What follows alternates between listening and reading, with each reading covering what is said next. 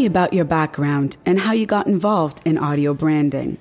I have a diverse background, much of it in corporate marketing, brand manager, brand director, chief marketing officer for major brands. But I've also spent a lot of time on the agency side working on a lot of global accounts on 6 continents. So I've seen a lot of advertising come my way and worked on a lot. And started to develop an affinity for using music. Interestingly, we backed our way into a audio branding project when I was chief marketing officer at Bally. And we noticed that the moment we started using consistent music across all mediums, we had a 25% increase in direct response rate to our advertising. So I've done this in practice and been astonished by how effective it can be. But it wasn't until I had a chance to be CEO of Elias Arts that the audio branding discipline came into sharp focus, and I had a chance to continue the work started by Scott Elias, who frankly was a decade ahead of his time in understanding the power of audio branding. So continuing that was very interesting, and it's made me into a true proponent of audio branding as a new marketing discipline and an evangelist for how important it can be.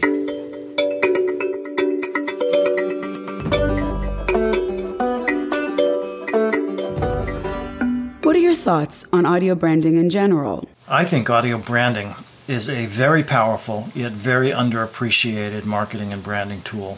I believe it's on par with visual and copy in terms of how powerful it can be in strengthening your brand.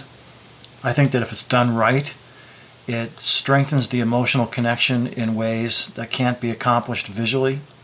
It serves as a fantastic mnemonic device for brand recall, and it can be used to unite all elements of the marketing mix. Most important, the reason for doing it is so few people are doing it or doing it right that it provides marketers with an incredible competitive advantage when they get it right. I've noticed some brands doing it so well, it's almost a secret weapon for them, and it would be advantageous, I think, for more marketers to understand how to use audio branding with great effect.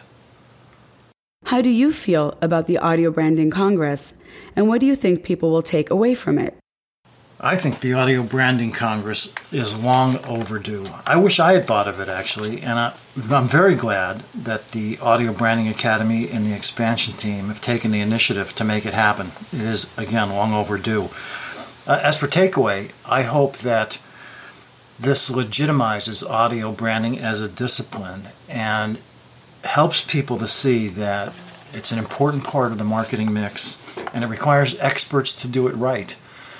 You don't hire amateurs to create your visual logo. You hire specialists with a great deal of skill, and that applies also to audio branding. It takes unique skills to do it right, and I think that this Congress will go a long way towards helping more people to see that.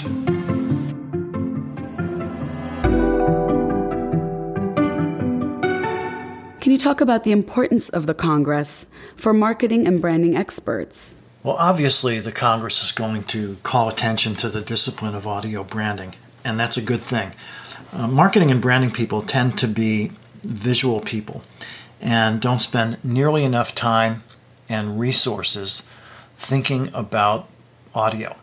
It's a whole new world for them, and by exposing them to the state-of-the-art of audio branding around the world, I think this will further their understanding and their acceptance of audio as an important branding tool. What is your personal criteria for excellent audio branding? Well, I could go on and on about what I consider good audio branding because I have seen a lot of really bad music and sound celebrated as audio branding when I just don't think it makes the grade. First of all, I believe it needs to be original. An original track composed specifically for the brand. I don't believe a licensed track qualifies as audio branding. It's someone else's music. It's conveying information and values that are complicating and confusing the brand message, no matter how good the hook in the song fits. I really believe audio branding needs to be original music. Second, I'm a big fan of differentiation in all forms of branding. Differentiation meaning your music has to be different than your competitor's music. Your audio logo and audio branding has to be different than your competitors. If it's not, you're not separating yourself, you're not distinguishing yourself in a drastic enough way, and therefore not as effective. I also think music needs to make an emotional connection, and a good audio branding project needs to have a solid emotional foundation and truly exploit the power of music for all it's worth. And that's one of the most effective reasons for doing audio branding, is to convey emotion and meaning without words. I also think the quality of brand fit is critical. So much of the music I'm hearing just doesn't fit the brand ethos, that it strikes me as being not necessarily conducive to good branding, almost a cry for attention that almost harms the brand. And then last, I'm a huge fan of consistency. I think it doesn't truly qualify as audio branding until it has a consistent base and is used consistently across all mediums and across time. It could be a very great attempt at it, but it truly doesn't become great audio branding until it's got consistency that goes with it. And then I guess finally, it's got to be driven by a strategy that everybody who touches the brand buys into. Too much of what happens in music and sound isn't strategically driven. It's tactical, it's short-term, and it, as a result, doesn't tie the brand together. And I think that's, for me, what makes excellent audio branding.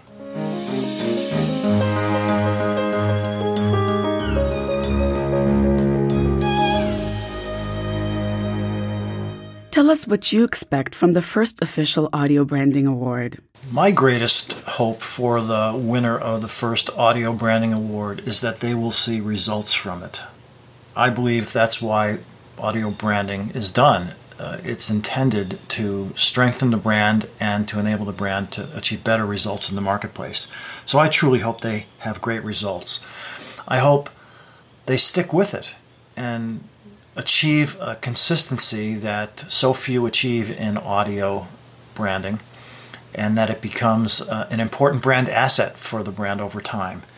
And then last, I hope that the Audio Branding Award inspires brand marketers everywhere to think about an audio strategy as being as important as copy and as important as visual in the branding equation. What are your predictions for the future of audio branding? I think that if audio branding companies learn to think more like branding companies and speak the language of marketing strategy as well as they know music, they'll grow into a valued specialist marketing resource. As I look at the case studies this year, I'm encouraged by how many companies and how much progress has been made on this discipline, and how many evangelists have popped up around the world. So I think progress has been steady, but I predict an accelerated interest in audio branding going forward.